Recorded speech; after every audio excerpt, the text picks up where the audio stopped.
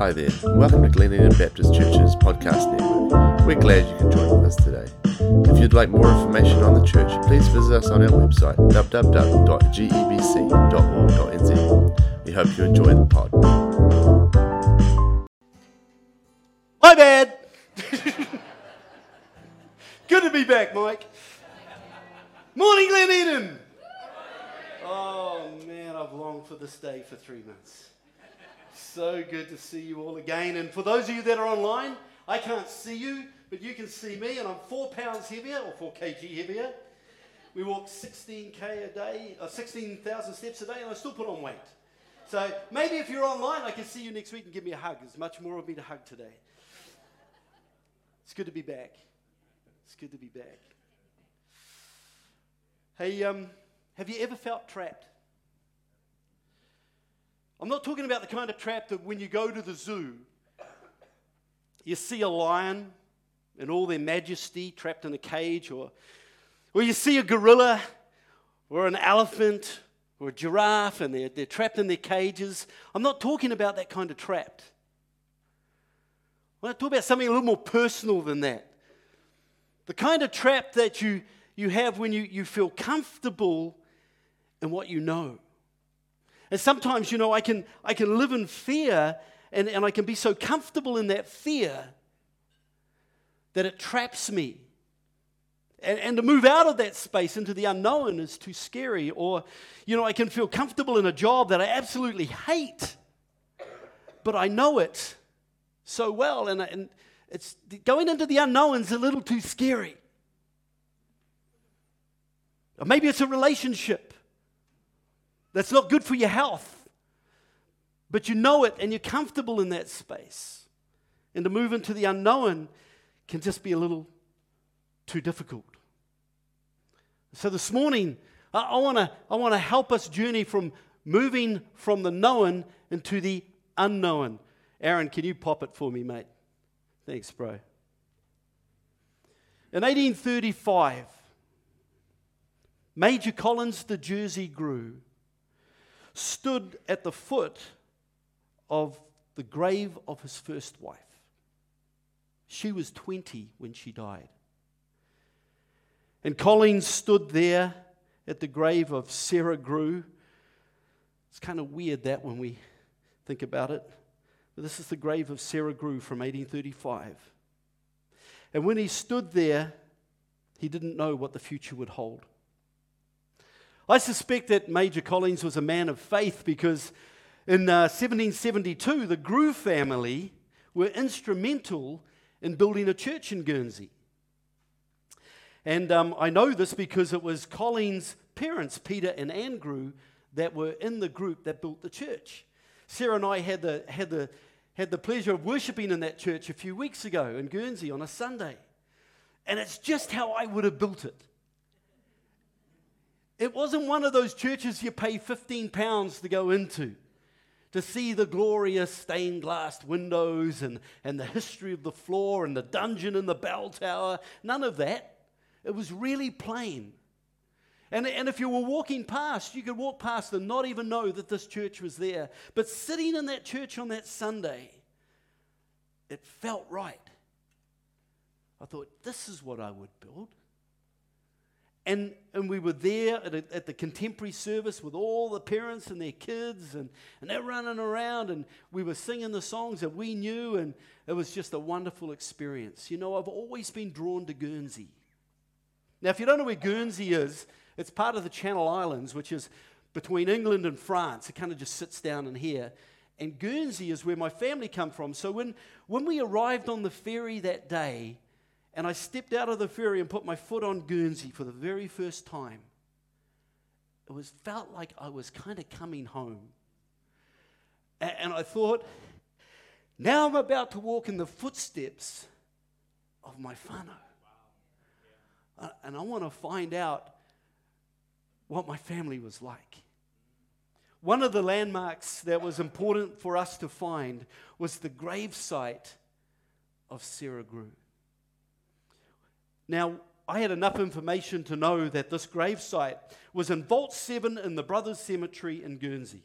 So, easy, right? let's find the brothers' cemetery. Nobody knows the brothers' cemetery at all. It's not on any maps. It's nowhere. No one knows where this thing is until Sarah and I get to the Guernsey Museum, and there's a young guy behind the counter who says to us when we ask that question, where's the brothers' cemetery? He goes, I don't know the brothers' cemetery, he says, but I know that one day I was walking down the road here.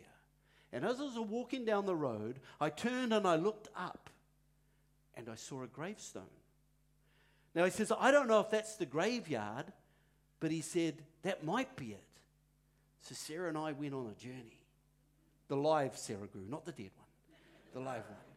We went on a journey and we found the brothers' cemetery right where he said it would be. Oh, it was run down and it's falling apart, and there's a little sign on the wall as you go in that says that there are a bunch of people trying to restore this place so that people would remember those that have been buried there. Now, we knew it wouldn't be easy. I mean, it's not a big cemetery, but it's so broken down, it's going to be hard to find the gravesite of Sarah Grew. But my Sarah, she's a bit of a research artist, gets on her phone and she finally finds a map of the brothers' cemetery and finds Vault 7. I thought I'd already found it anyway, so we kind of collided together and we found the gravesite of Sarah Grew. And we cleaned it off a little bit. It was quite ornate. He must have been a man of means, Collins, because it's quite an elaborate gravesite that sits on the hill looking out over the city and the harbour of Guernsey. And I stood there and I thought, wow, over 200 years ago, my ancestor stood right here at the grave of his first wife. Everything he's known, the dreams that they had for a marriage and children, where they were going to build their home, the dreams of the adventures they would have together, everything he knew was buried in that tomb. And now, 200 years ago, as Collins turned to walk away from the grave and took his first step, he stepped into the unknown. Little did he know that 50 years later, from taking that first step, that he would be buried so far away in a place called New Zealand, when his name is on the tombstone in Guernsey.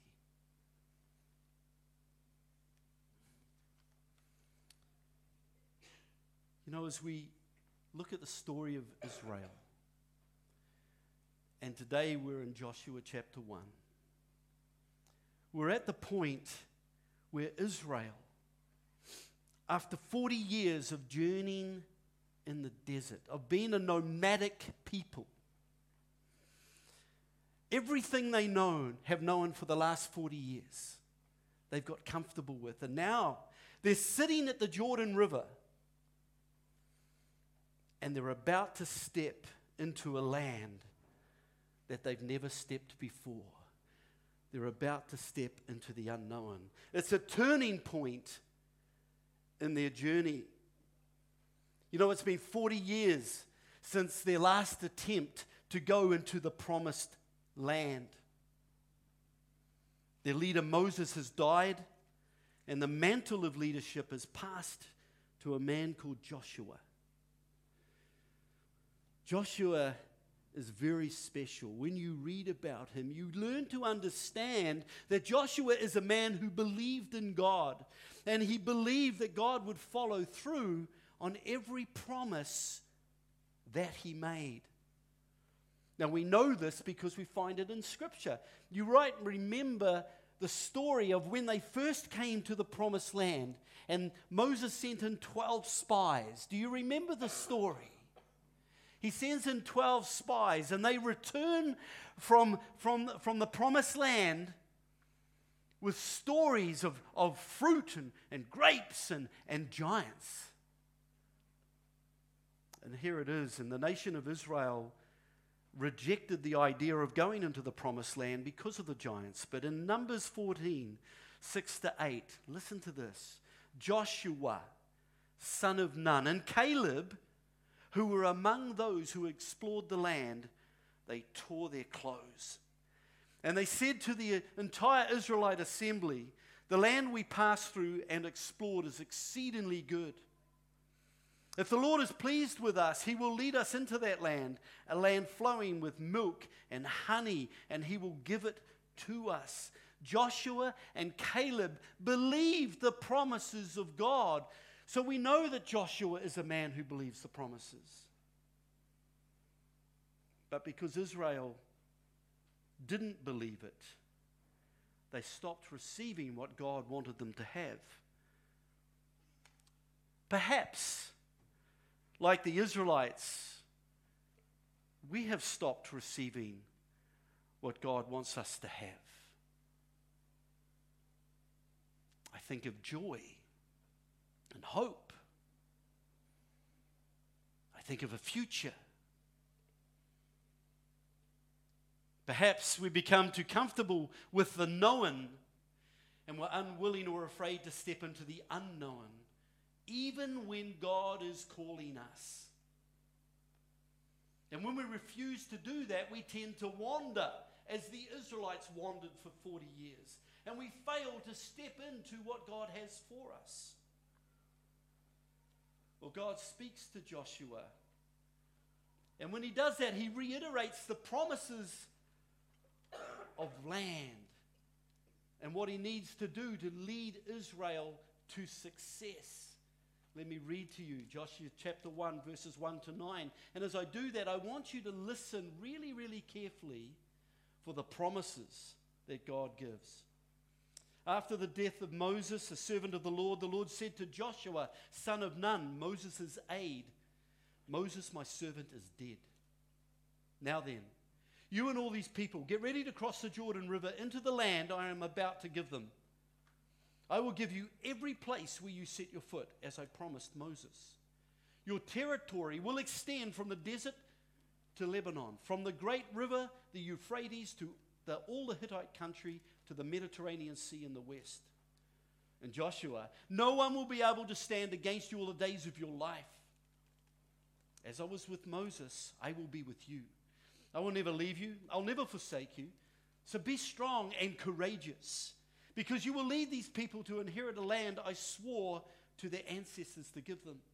Be strong and very courageous. Be careful to obey all the law my servant Moses gave you.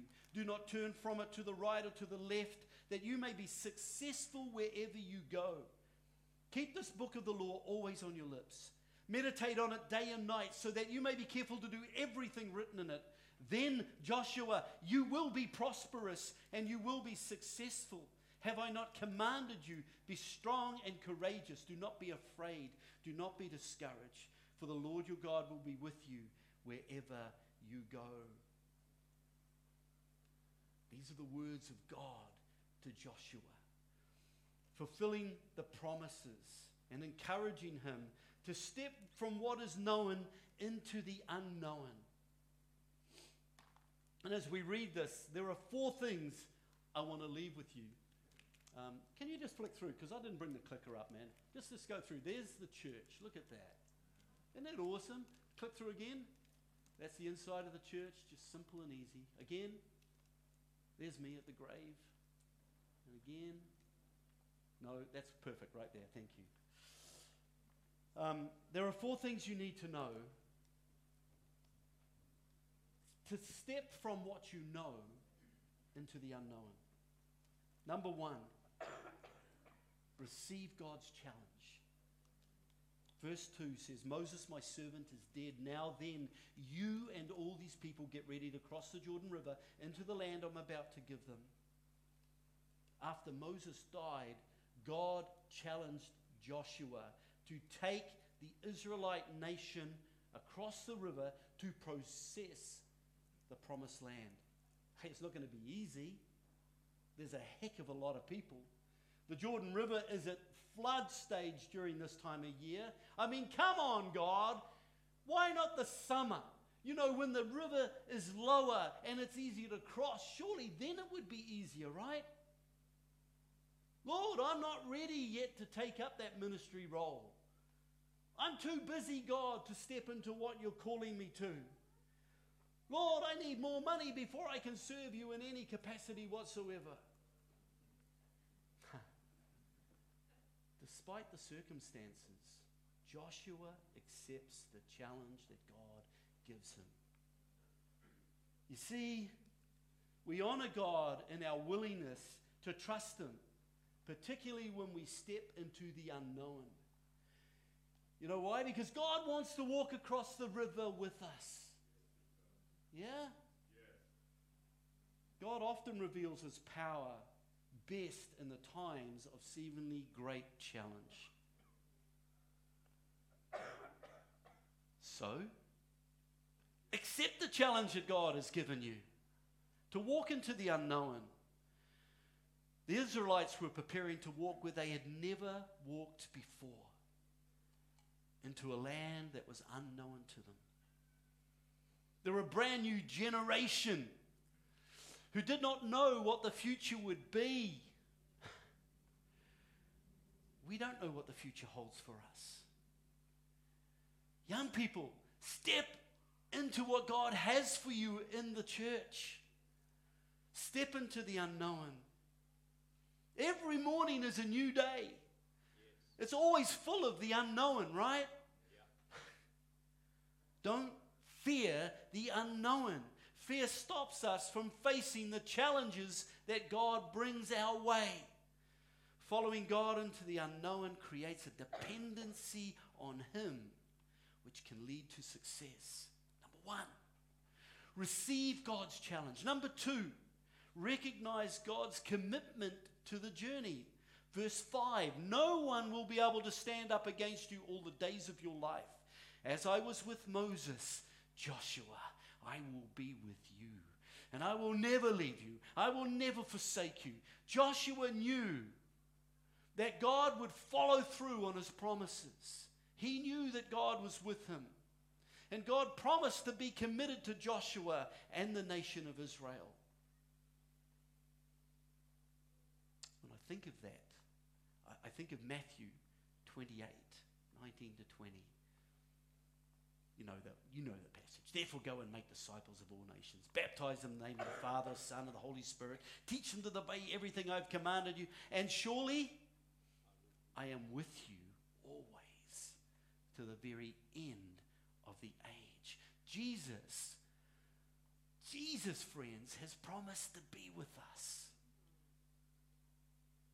And this promise is for all believers from all generations who are faithful followers of his.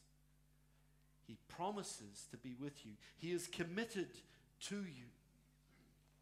Number two, recognize God's commitment to the journey. Number three, God's promises his powerful presence. God promises his powerful presence. You see, in verse 5, God reminded Joshua that no one would be able to stand against him or the nation of Israel. Not because they're a powerful nation, but because of God's power. When we walk into this relationship with Jesus, when we accept him as Lord and Savior, he too promises his power and presence for our lives. He's promised his power and presence for our lives. God gives Joshua a threefold command where he says, be strong and courageous. Be strong and courageous. Be strong and courageous. The middle one, however, is very interesting. Because in the middle one, he says, be strong and very courageous. Be careful to obey all the law my servant Moses gave you. Do not turn from it to the right or left, that you may be successful wherever you go. Keep this book of the law always on your lips. Meditate on it day and night, so that you may be careful to do everything written in it.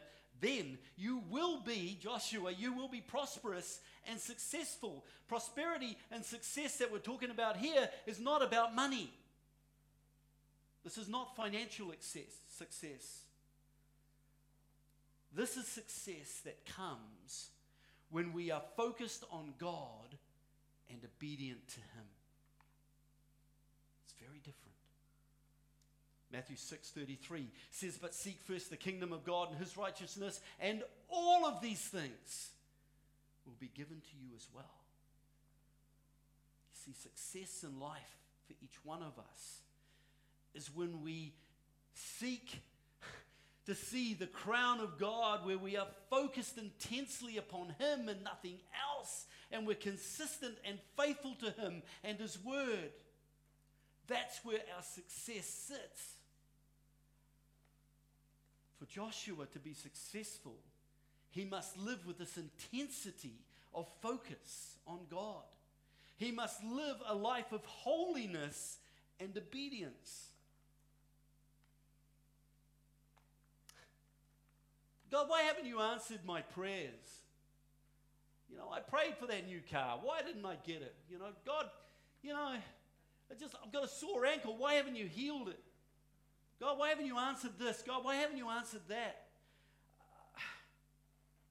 I wonder if we stopped doing that and we sat down and said, God, am I leading a life of holiness and obedience?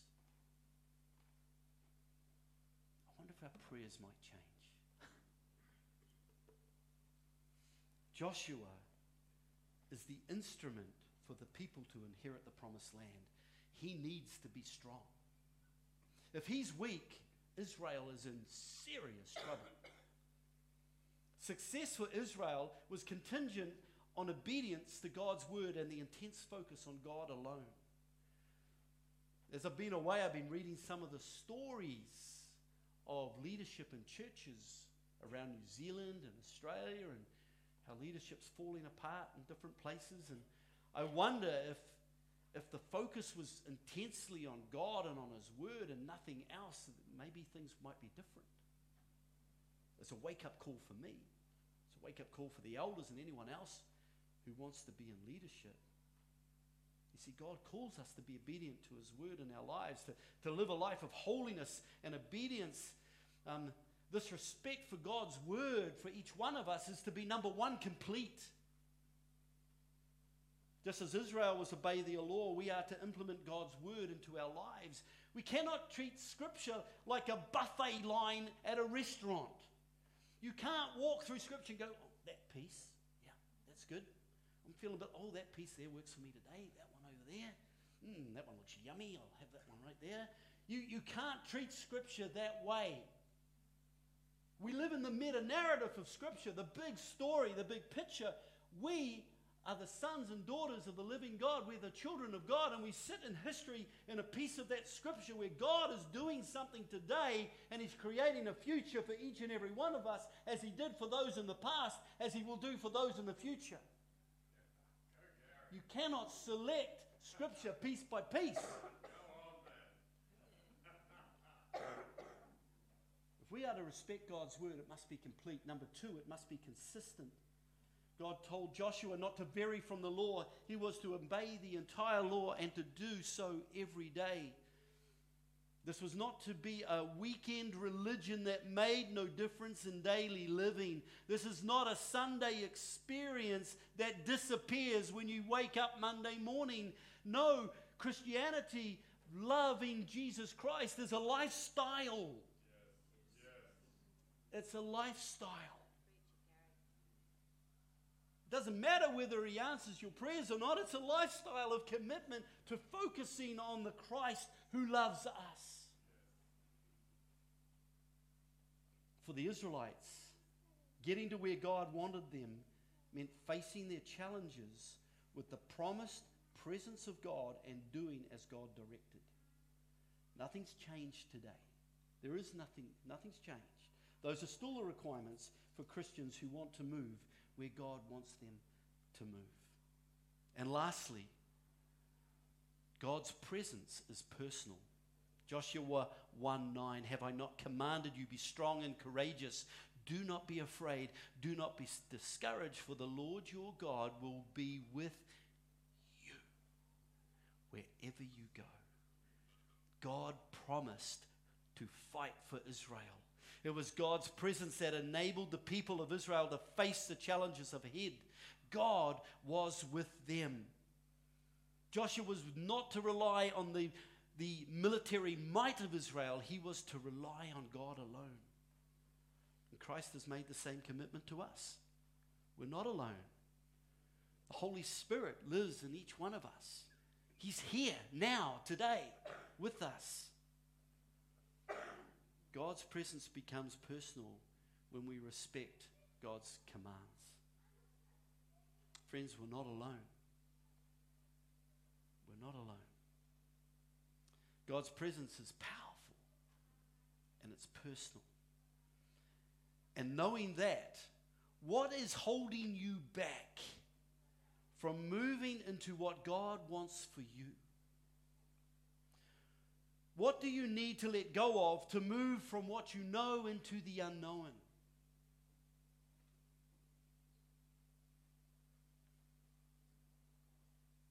I want us to pray.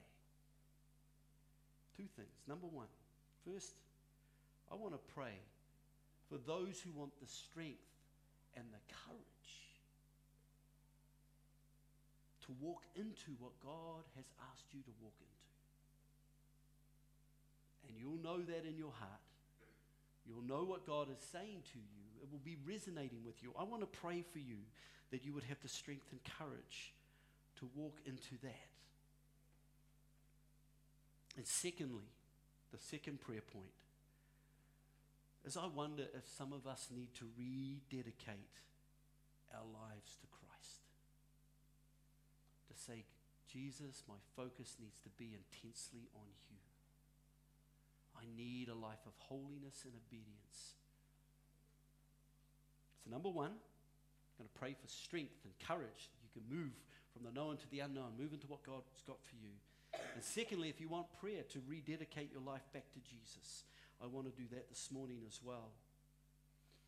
So here's how we're going to do it. I'm just going to get Glenn. Oh, Glenn's gone, hasn't he? He's got a birthday to go to, yeah. Braden, could you come up and just give us a little background sound? That'd be great. And as we're finishing off, I just invite you to come forward for prayer. The prayer team will be here. And we want to pray for you on either one of those counts. And if you feel the Spirit of God moving you that way, please come forward. We want to pray. It's nothing scary. It's sometimes moving from being in your comfortable known seat and moving into the unknown up here. And that's okay because we're here to comfort you and to pray with you. And we know that God is with you. And remember this as we go. God wants to walk through the river with you. He wants to walk through the river with you. Let me just close this piece off with prayer. Father, thank you so much, Lord, for the lessons we learn when we read about your people, the Israelites, and just how much, Father God, you have followed through on your promises, and you never left them, you've never forsaken them, you are always there as you are with us today. And I want to give you thanks for that, Lord, and I just want to pray, Lord, that you would help each one of us through the Spirit that's living in us to be able to move out of the things that we need to move out of so that we can embrace everything you have for us. Praise your name, Lord. Amen. Amen. So Braden's just given us a little bit of background atmosphere. It always helps sometimes when we're praying. But hey, look, you're free to, I think there's a meal, a lunchtime meal, and we will get there shortly. But, you know, if you feel like you need to go and you want to do that and get a tea or coffee and just relax, you're very welcome to do that. But I encourage you, just as we stand together, if you're feeling either one of those points of call, please come forward and we'll pray for you this morning before we finish. Thank